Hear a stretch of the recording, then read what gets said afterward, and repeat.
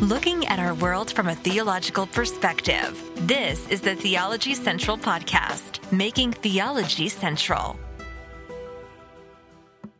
Good evening, everyone. It is Thursday, May the 19th, 2022. It is currently 8:59 p.m. Central Time, and I'm coming to you live from Abilene, Texas.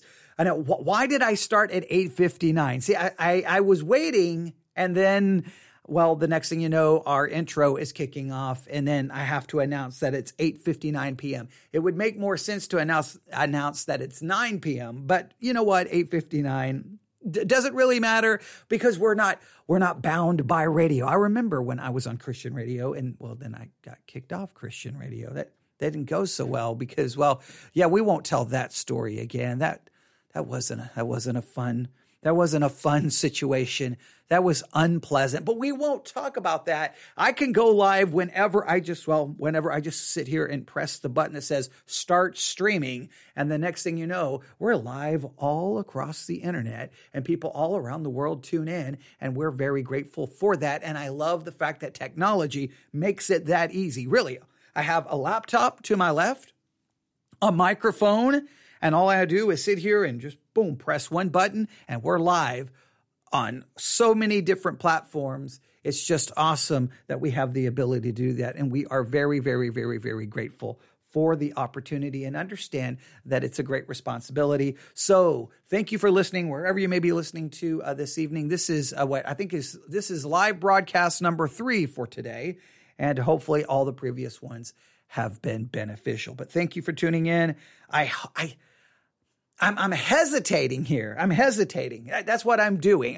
I'm hesitating because in my mind, I'm talking to you, but my mind, I'm thinking, should I have pressed that button? Maybe I should announce to everyone that, sorry, this concludes this live broadcast. I just wanted to test. I just wanted to see if you would tune in. That's all I wanted to do because I keep debating with myself, should I do what I'm about to do?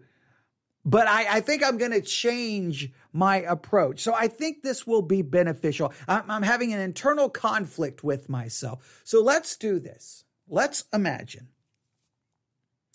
that you have been a Christian for, well, I'm guessing that most people listening profess to be a Christian. So let's just go with this scenario, right? You as a Christian, you find out that you have 24 hours to live, 48 hours to live, 72 hours to live. You have a very short amount of time to live, right? Say no more than 3 days. Your life is going to come to an end, right? And you have to deal with the emotions and there's a lot of things. But you're asked, let's say for some reason you're asked by some kind of publication, hey, you're a Christian, right? And you're like, yes, I'm a Christian. I'm a follower of Jesus Christ. I have followed him for however many years. And you know, I have confidence in my salvation because of the imputed righteousness of Christ. Yes, I am a believer in Christ. I trust in his finished work, and I believe in his death, burial, and resurrection. I believe he ascended to the right hand of the Father from whence he will come to judge the living and the dead. Yes, I'm a follower of Jesus Christ. And they say, okay, and your life is about to end. Would you share with us 30 key principles that Christians should apply to their life? 30 key principles. Would you have 30 principles that you have learned after, I don't know how many years you've been a Christian, but after 5 years of being a Christian, 10 years being a Christian, 15 years being a Christian, however long it's been, could you grab a notebook, right?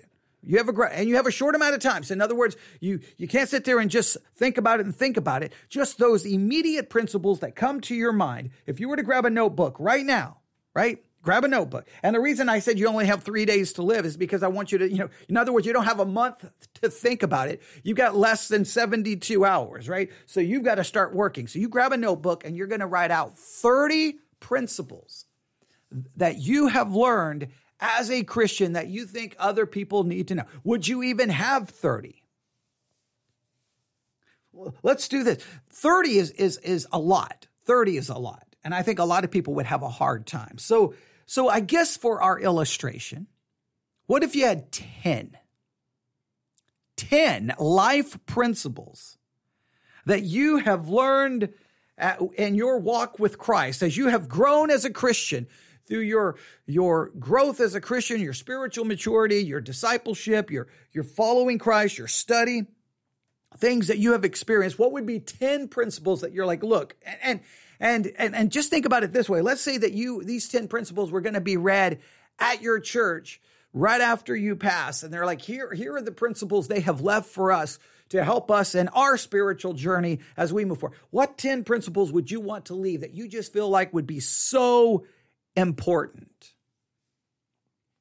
Now, I honestly would really love to know what 10 principles you would write down. I really would. No judgment at all. I really would love to see your 10 principles. If you would like to share them with me, email them to me, newsif@yahoo.com, newsif@yahoo.com. And just, you don't even have to give me your name. I don't care. I just would love to know your 10 principles, because I think it would be interesting to know how different Christians, like what they felt like, man, in my Christian life, after walking with Christ 2 years, 5 years, 15 years, here are the 10 principles that I have learned that I think are just so key, are so essential. Could you come up with 10? And I'm thinking about right now, it's Thursday evening. So I was thinking if Sunday morning, I'm going to be standing behind the pulpit Sunday morning, obviously, Sunday school, Sunday. I mean, obviously I'll be preaching and teaching, but if I was to stand behind the pulpit Sunday morning and say, okay, everyone, this morning, I'm going to give everyone 10 principles that I have learned in my Christian life up to this point. This is what I know as of right now. These are 10 just absolutely essential key principles. I'm thinking right now, I've got a notebook right here. There's a part of me that just like I almost wish that we were all together right now, like wherever you were, that we're all sitting in a room and everyone would go around in a circle, go, okay, what's your first principle? And everyone would just share their first principle. It would be interesting to hear because everyone's experiences have been different. People have gone through different trials and tribulations and pain and victories and successes. They've seen so many different things. They've seen probably good things in the world of Christianity. They've probably experienced really bad things. Some have had horrifying experiences within churches. Some have had great experiences. So some have had great victories in their spiritual life, and others have experienced great spiritual defeat.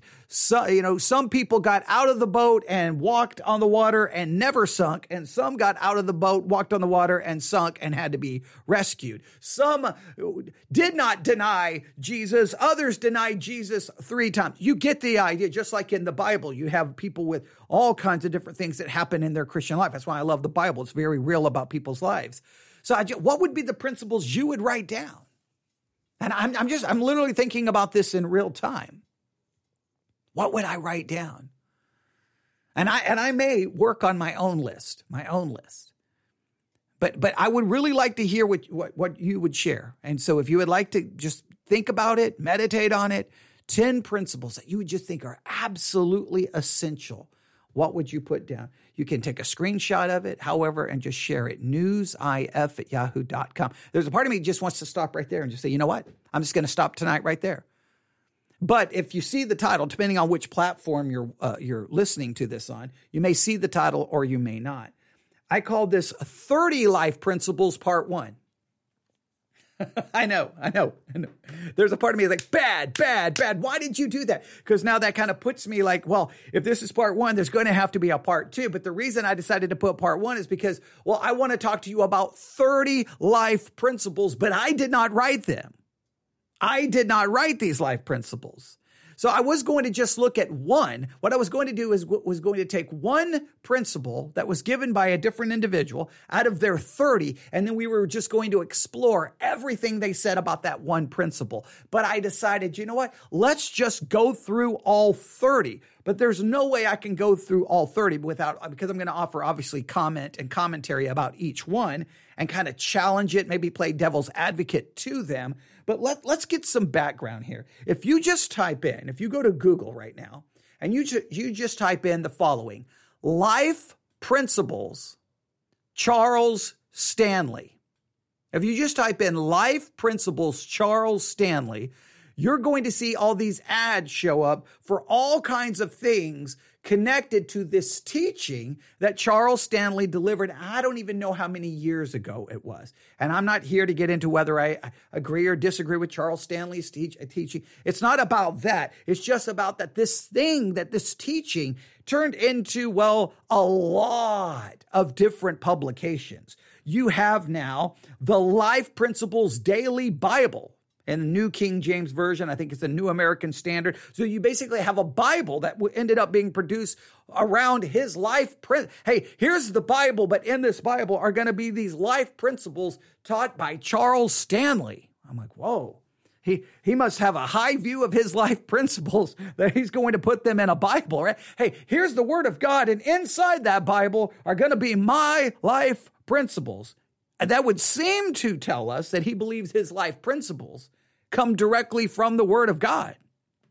You're also going to see a life principle Bible study. There's a Bible study. There's a life principles. I don't even know what we call this. Just 30 life principles book. There's the 30 life principles Bible study, and then the 30 life principles book.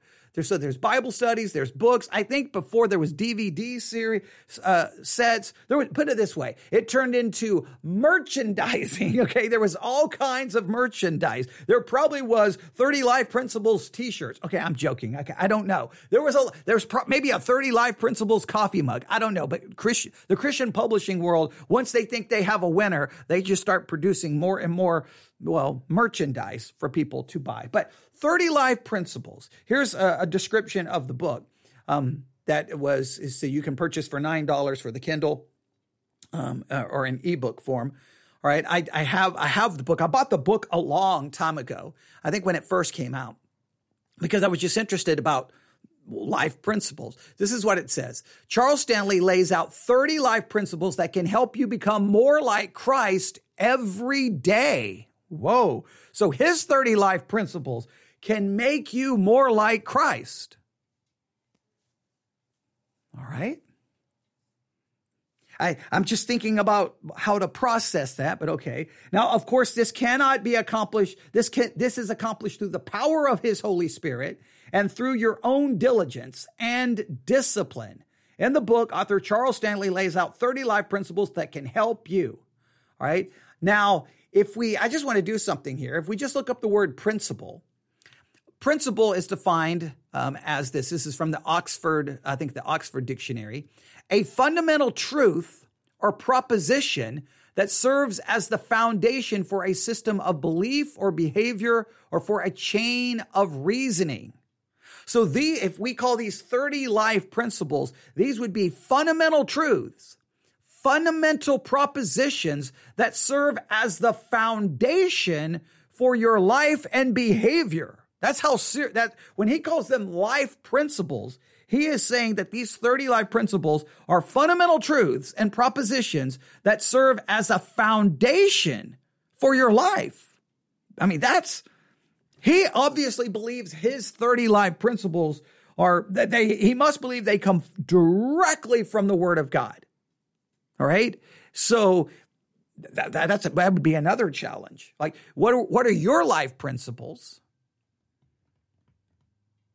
And how consistent are your life principles with what's taught in Scripture? I bet you everyone would believe their life principles are consistent with what's taught in Scripture. That would be an interesting exercise as well. There's a lot of different directions we could go with it. You see, we're just kind of scratching the surface. You see why I called this part one? Because we could go in a lot of different directions with this. We'll just see what the response is. This is sometimes what happens.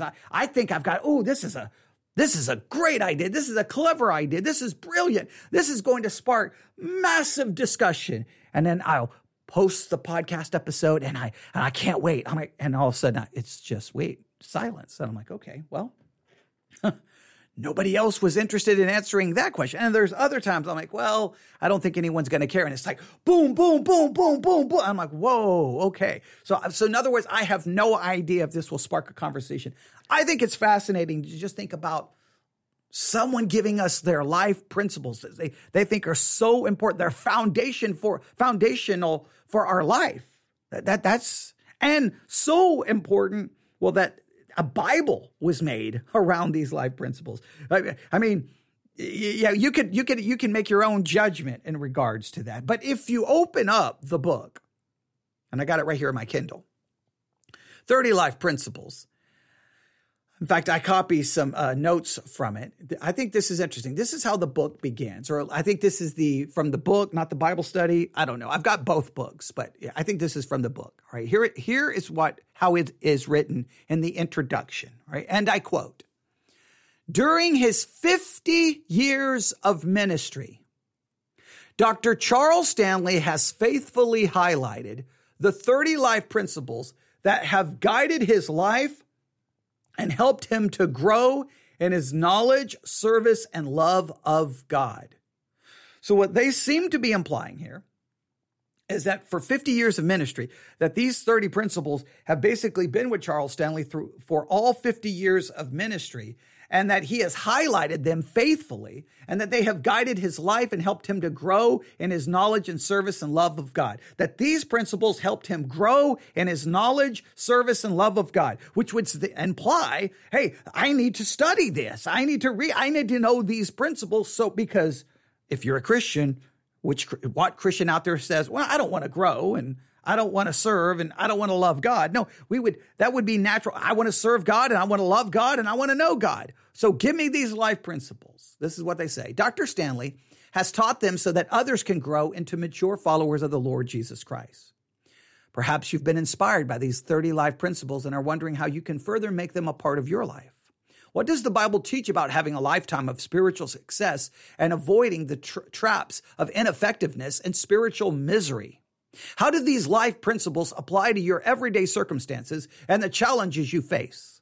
The 30 Life Principles Study Guide has been developed to help you answer these questions and to encourage you into growing in your relationship with Jesus Christ. Of course, these principles was never meant to take place of God's Word.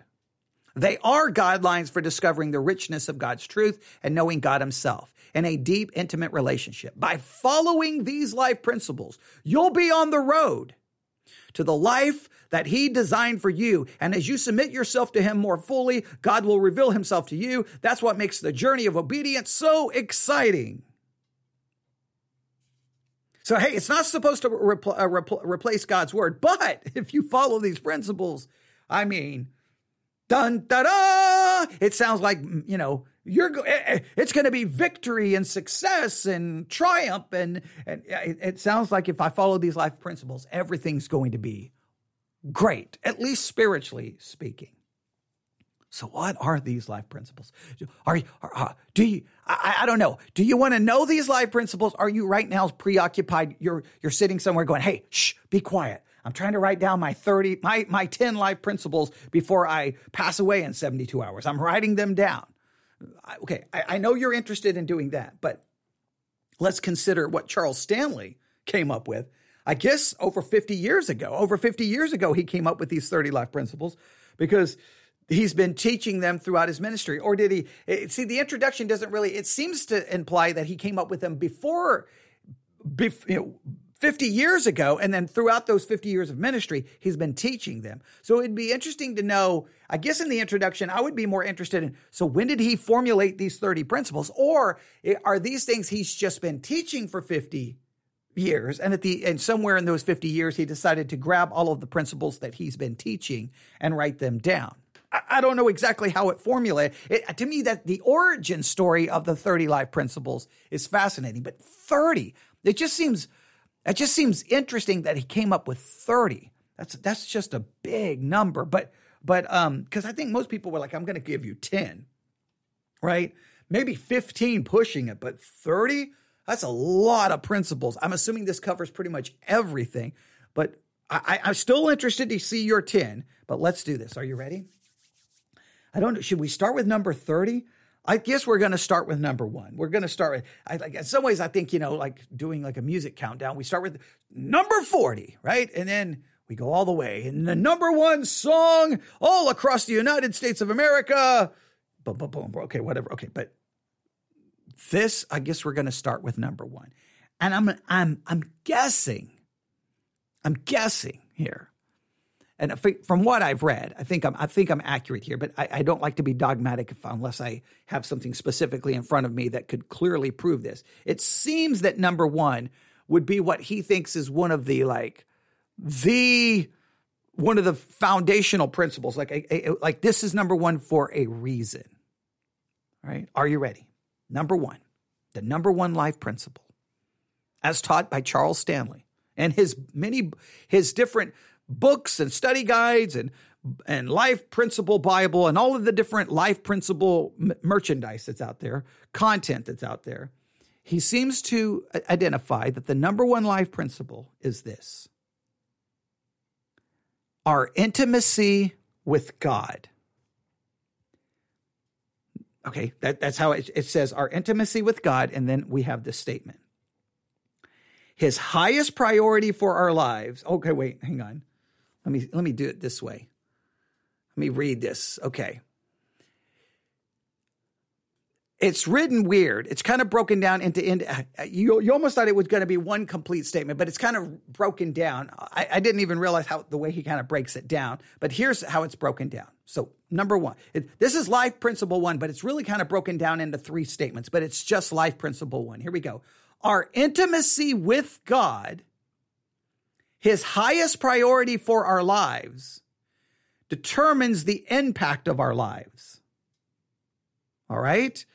So our intimacy with God, his highest priority for our lives, determines the impact of our lives. So I would almost state it this way. According to Charles Stanley, the number one principle for your life is that our intimacy with God is the highest priority for our lives.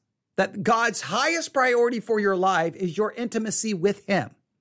Right? So our intimacy with God is his highest priority for our lives, determines the impact of our lives. So I'm reading this to mean our intimacy with God, that's life principle number one, right? That really is the issue here. It's my intimacy with God, and that's the highest priority of God for my life. And this intimacy with God determines the impact of my life. So if I want it really, so this principle is all about intimacy with God. And so what I need to know is, I need to understand what intimacy with God is. I need to understand it's the highest priority God has for my life is my intimacy with him. And number three, this is going to determine the impact of my life. If I'm going to have a life that impacts people, it's going to flow from my intimacy with God, which is God's highest priority for my life. Oh, man, there's a lot to take apart right here, isn't there?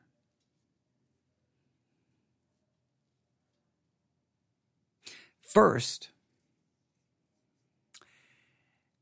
we would have to define, and I'm going to play a little devil's advocate here. I'm just going to throw out all kinds of ideas. I really want you to think about this one, right?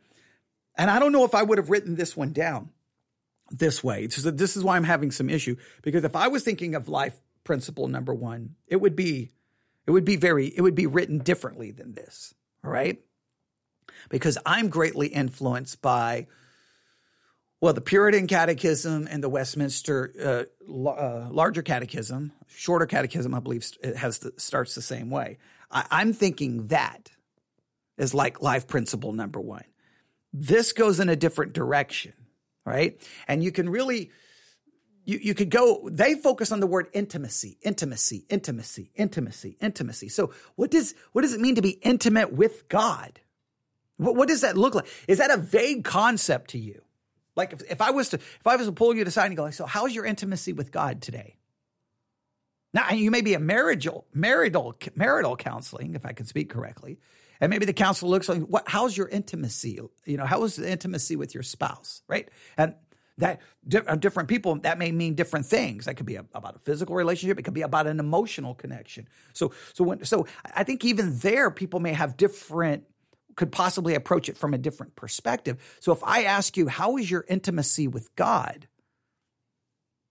Would you even think about my intimacy with God? That's a life principle. That's a very important life principle. My intimacy with God.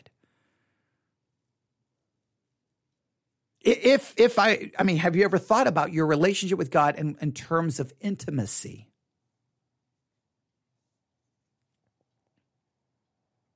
And have you ever considered that your intimacy with God is God's highest priority for your life? Do you even agree with that? Do you agree that God's highest priority for my life is intimacy with himself?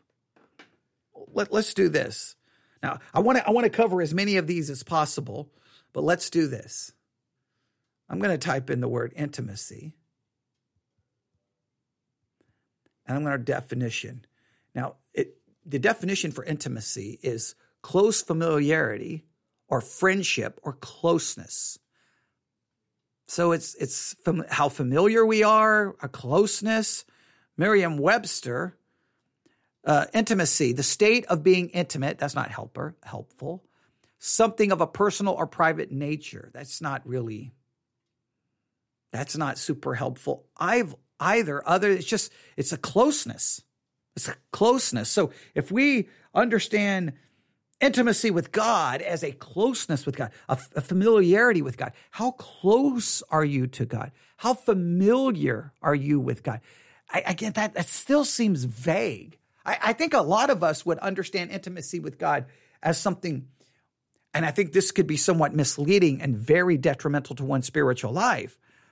I think many people would define intimacy with God with emotional terms, like a feeling, like a feel. Now, this goes through different, obviously, I reject the charismatic world. I'm not a charismatic. I reject charismatic theology. But in that world, experience, emotion, I think you would have to acknowledge is a part of that tradition, a part of that theological stream, that emotion experience is high on their list, right? So, but many of them will say, I felt the presence of God, right? And it's about some emotional experience. So do you understand intimacy with God as some emotional experience? That means you would have to be, if you're going to say, well, okay, if the number one life principle is my intimacy with God, and some people's mind would be like, then every day I need to feel this. I need to feel closeness to God. And I think that could be very detrimental, because either A, you have to start faking it, and then what happens when you don't feel it? Does that mean you're not close with God? And so just trying to figure out what it is already an issue with this principle. Number two, is it God's highest priority for our lives?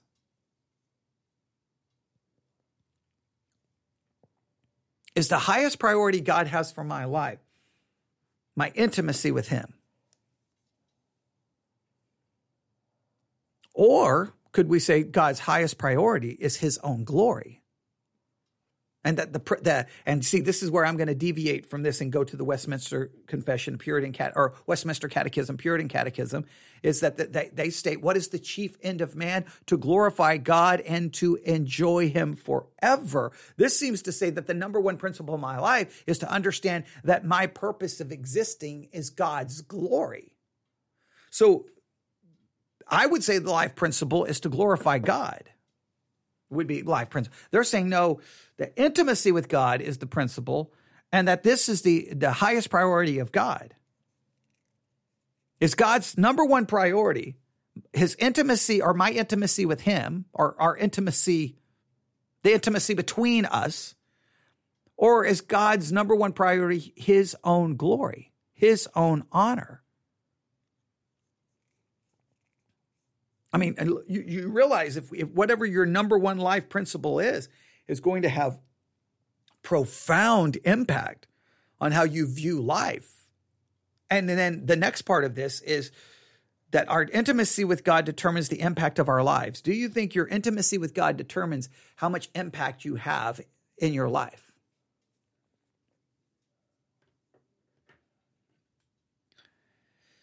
This is very interesting, all right? There's more we can say about number one, but I'll just place that there. Now, number two.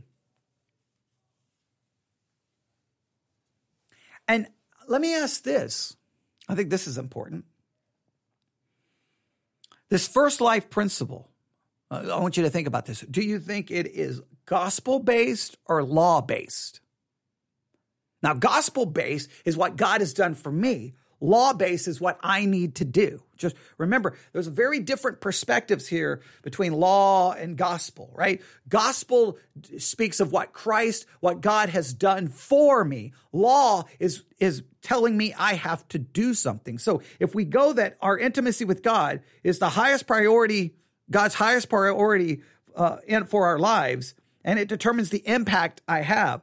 So then does this mean that, okay, so here's what you need to do. Life principle number 1, you must pursue intimacy, achieve intimacy, because if you achieve it, you're meeting God's highest priority for your life and you're going to have an impact. So immediately it's like, no, okay, like if I was to write this out, how would I write this out? Intimacy is accomplished by what Christ did, or intimacy is achieved by what I do. And then someone would say, how do you accomplish intimacy? Number 1, prayer. Number 2, Bible reading. Number 3, worship. Number 4, praise. Number 5, fasting. And you start making that list.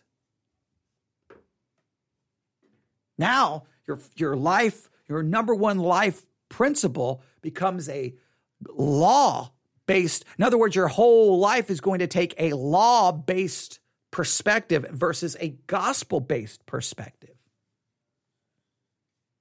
I would say intimacy is achieved, think of it this way, because of what God has done for me. God, whatever you believe in, we won't even go through all the controversy of if you believe in the doctrine of election. We won't even get into that right now. I will say this, that intimacy is achieved because God sent his son to die for me. And by faith in the finished work of Jesus Christ, in the finished work of his son, then guess what happens? His righteousness and obedience is imputed to my account. I'm declared to be righteous in a legal sense. Forensic justification is what we'd call this theologically. I am declared to be righteous, right? I'm declared to be righteous. And I'm adopted, and I am made a child of God. I am now in an eternal relationship with God. I am in Christ. Christ is in me. That intimacy is achieved by the work of God. Now, I'm not denying that there isn't an aspect where I pursue a closeness and fellowship with God based on what I do. But I think intimacy, first and foremost, is accomplished by my positional standing in Christ. Now, in other words, whether I'm experiencing a closeness in my practical life or a closeness in my fellowship, in my position, I'm in Christ. I'm seated in Christ in heavenly places. I'm seated with Christ in heaven. Right? I'm a child of God. I am declared perfectly righteous, perfectly holy because of an imputed righteousness. Nothing can separate me from the love of God. I am completely connected to him. That intimacy is first and foremost accomplished by the work of God, not by what I do. Now, because of what Christ did, yes, I should pursue some kind of a closeness, but I think the intimacy is already accomplished by God, and it can't be destroyed, at least for my positional intimacy. But if I say intimacy with God is God's highest priority, and this determines the impact of my life, and it's something I have to do, it seems to become a very law-based perspective, which could be detrimental to one's spiritual life. But that's life principle number 1. Number 2, and the reason I stopped and try to reemphasize that is because I looked down and saw number 2, and number 2 is very much law-based. Obey God and leave all the consequences to him. Life principle number 2, you obey God and you leave all the consequences to him. That's a law-based perspective. A gospel-based perspective would be Christ obeyed God for me, and in Christ, I am perfectly obedient in my position and my positional standing. What should flow from that is a desire to seek to be obedient in practice. However, I will never be perfectly obedient. Ever.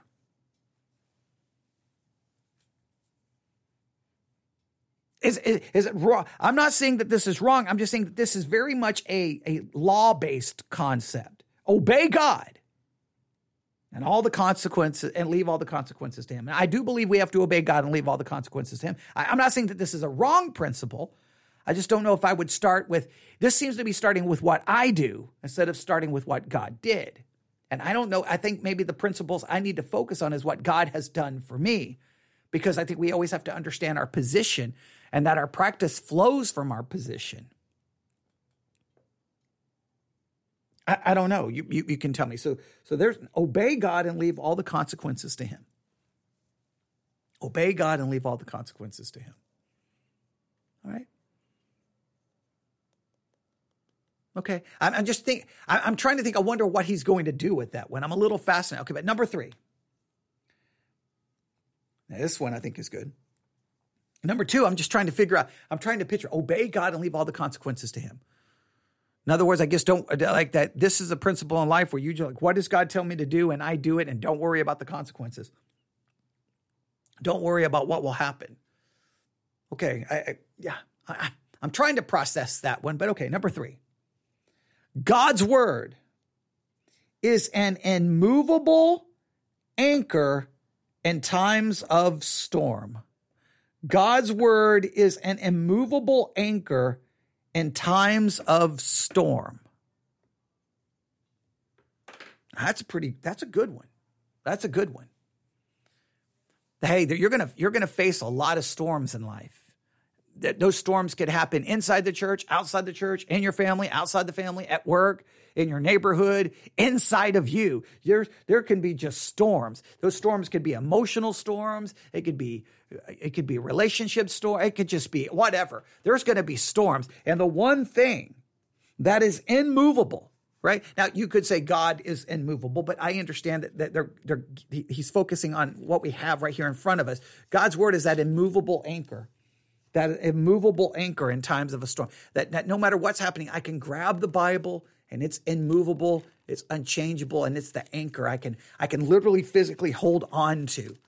You can say God is immovable, true. God, you can say, is my rock, my refuge, all true. But at the very, in times it's kind of a vague, okay, God, you're my refuge. I don't know exactly, I'm turning to you. But scripture is something tangible that I can read and I can meditate and I can look to for direction and for wisdom. So, number 3, God's word is an immovable anchor in times of storm. I think it's, we could get nitpicky, but okay, I think that's one's a good one. So, number 1, our intimacy with God, his highest priority for our lives, determines the impact of our lives. Obey God and leave all the consequences to him is number 2. Number 3, God's word is an immovable anchor in times of storm. Now, which out of 1, 2, or 3, which one would show up on your list?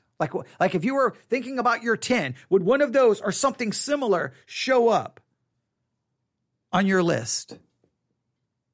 Again, for me, intimacy with God, I would probably have glorified God would be my number 1. And number 2, I would talk about what God has done for me. I would probably put number 1, glorify God. And number 2, I would say, never forget your position in Christ. Never forget what God has done for you in the gospel. Because I think I've got to get that positional gospel mindset early on in my principles, or my life takes a law-based direction, which usually ends in devastation, spiritually speaking. Number 3, God's word is an immovable anchor in times of storm. Number 4, the awareness of God's presence energizes us for our work. If you keep hearing that sound, if you know anything about me, whenever I start thinking and I'm trying to, I immediately grab a pencil. Like I always have a pencil. Anytime I start thinking, I got to pick up a pencil. I can't think without a pencil in my hand because I'm ready to start writing something down. Okay. So, all right.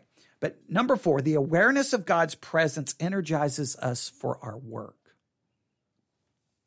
This one is a little difficult for me to process. All right. Because here would be the question.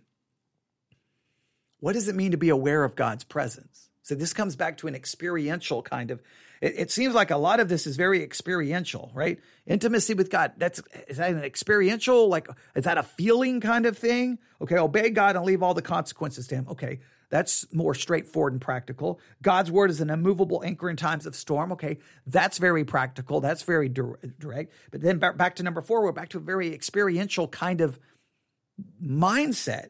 The awareness of God's presence energizes us for our work. So whatever work we're supposed to do as a Christian, what's going to energize me is an awareness of God's presence. What does that mean? Because I hear Christians talk about that all the time, and you'll hear Christians. Look, you've seen this. You may know people who do this. They'll go to one of those big churches, and they'll say, "Oh, I felt God's presence. I felt God's presence." And I'm always like, so what did you mean you felt God's presence? And then you try to start taking it apart. Oh, okay. So you'll say, well, watch the video of our worship service. The lights are turned down. You got this very music that's very much appealing to emotion. You got a song leader speaking in nice, soft voice or telling a sad story. And you're like, I think what you experienced was emotional manipulation.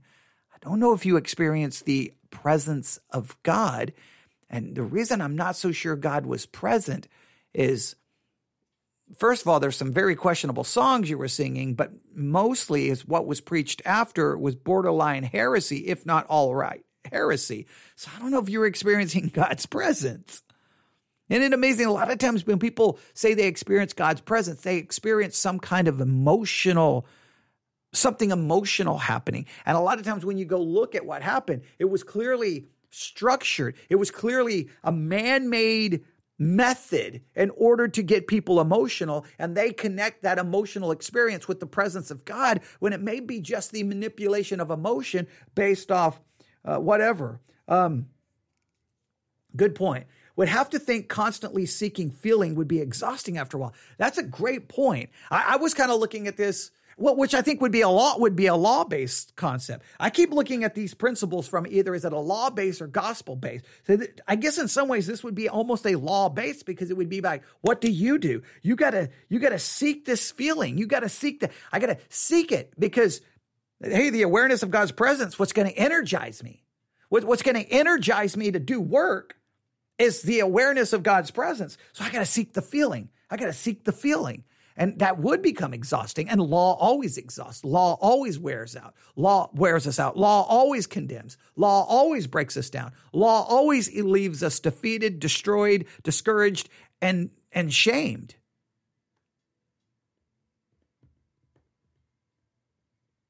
I wonder if we put the awareness of God's work on our behalf energizes us for our work. I wonder if we reworded that. The awareness of God's work on our behalf is what energizes us to work. In other words, I'm making that more gospel-based. What motivates my work is my awareness of God's work on my behalf. I don't know. I just don't know. Again, I don't know what someone's awareness of God's presence is. This is very much, and the person listening knows what I'm getting ready to say. Some of this feels very much like the Experiencing God book or books. There was DVD series, CDs, workbooks, study guides. I don't know. There was everything. The Experiencing God thing was, not only was it big in Southern Baptist churches, I had the unfortunate pleasure.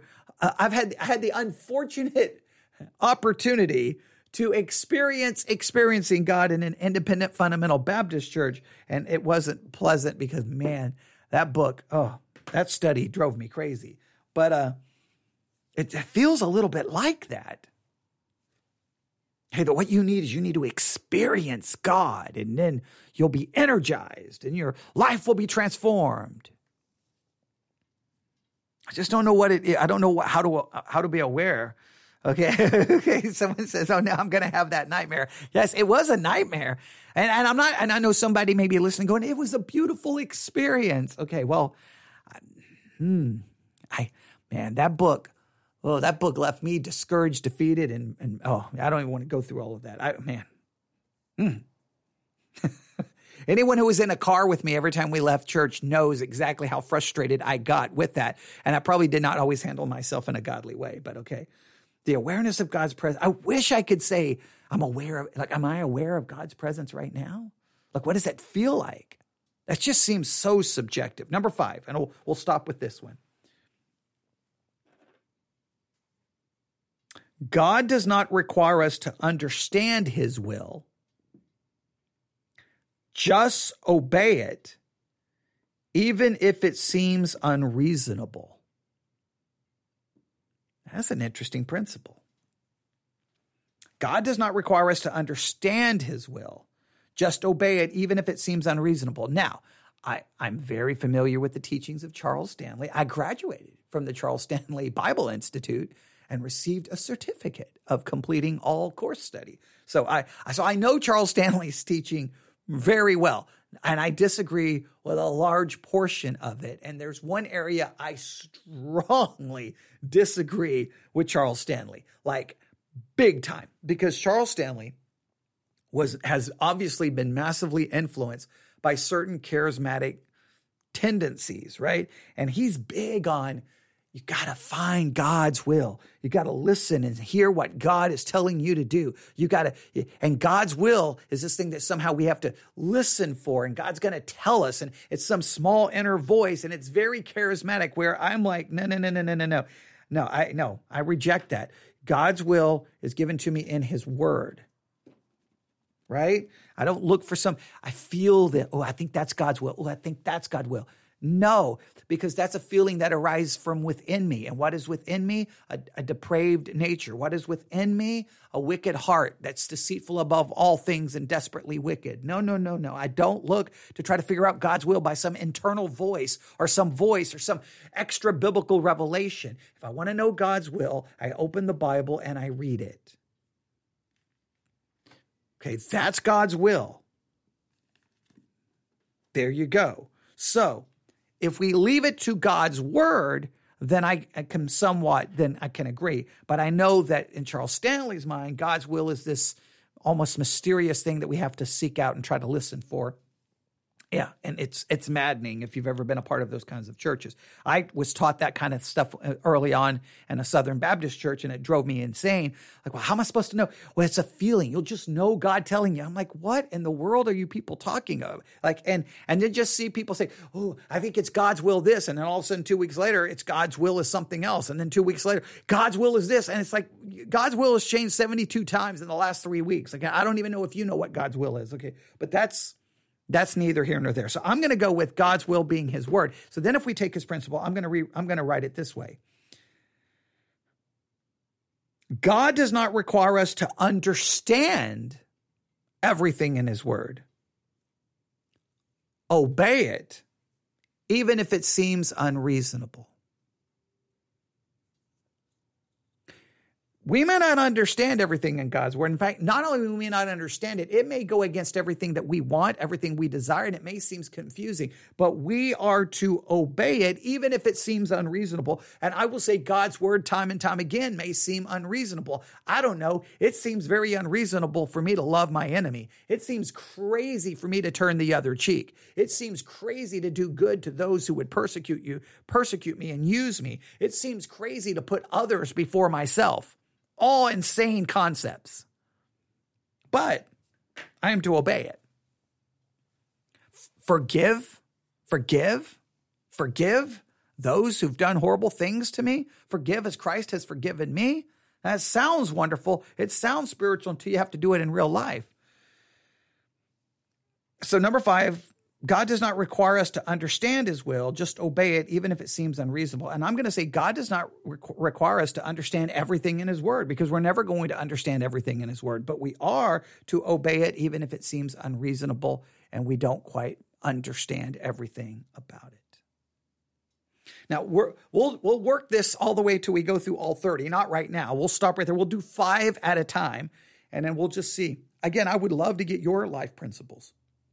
What would yours be? So number 1, according to Charles Stanley, is our intimacy with God his highest priority for our lives determines the impact of our lives.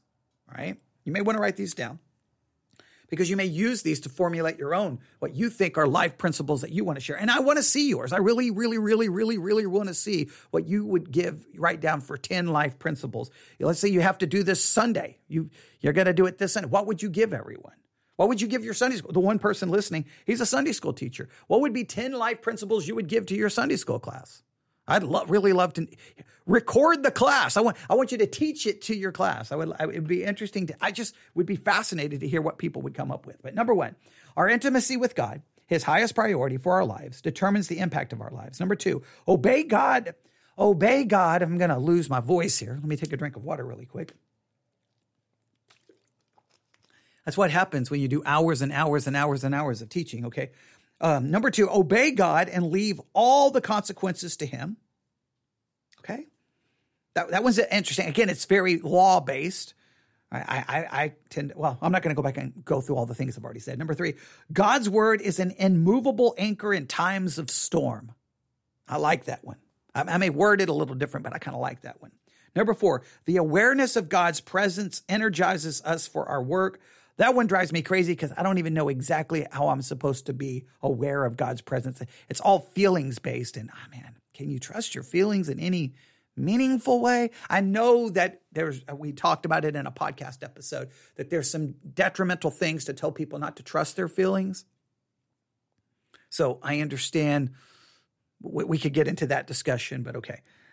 Number five, God does not require us to understand his will. Just obey it, even if it seems unreasonable. Now, just so that you know that if you purchase if you purchase it, I don't get any money. So don't think I'm doing this to get money. But if you purchase any of Charles Stanley's books on the 30 life principles, you can then engage in the study that he gives to try to prove each point, and you could come up to your own conclusions. Again, there's the Life Principles Bible study guide, book. There's just, I don't know all the different merchandise, but there you have it. Those are the five. I don't know. I think it's interesting just because there's someone with 50 years of ministerial experience. And these are the life principles that he's been teaching people for 50 years. What do you think? What do you think? You can just let me know what you think about them. I'm kind of fascinated by him just because it's someone who's been teaching for so long. Now, even though I disagree with a lot of his theology, and again, I think a lot of this is very much law-based instead of gospel-based, and I definitely see the influence of charismatic theology in it, but I'm still fascinated by it. I'm just fascinated by anybody who's like, hey, here's what I've been a Christian for 10 years. Here's the life principles I've come up with. I don't care if you've been saved for a year. Wherever you are in your spiritual life, you've experienced, you've learned things, and those principles that you think are important would be fascinating to see because everyone has gone through so many different things. All right, but I'll stop right there. You can email me your list, or you can post them in the Discord channel, newsif@yahoo.com, newsif@yahoo.com, newsif@yahoo.com, newsif@yahoo.com. All right, tomorrow we'll pick up 6 through 10. There you go. And we'll just kind of work through it, and I won't drag this series out too long. But yeah, I don't even know how I came across. I think I was looking for something, and it was like, showed all of the stuff, all the different books available for Life Principles by Charles Stanley. And I'm like, you know what? I think I have those books on my Kindle. So I pulled them up on my Kindle, and I'm like, I wanted to just like, hey, here's Life Principle number 1 by Charles Stanley. Let's study what he says about Life Principle number 1. And what do you think about it? But that would take forever to go through all 30. But it is interesting just to at least see what the principles are. So, all right, everyone have a great night. Thanks for listening. And, God bless.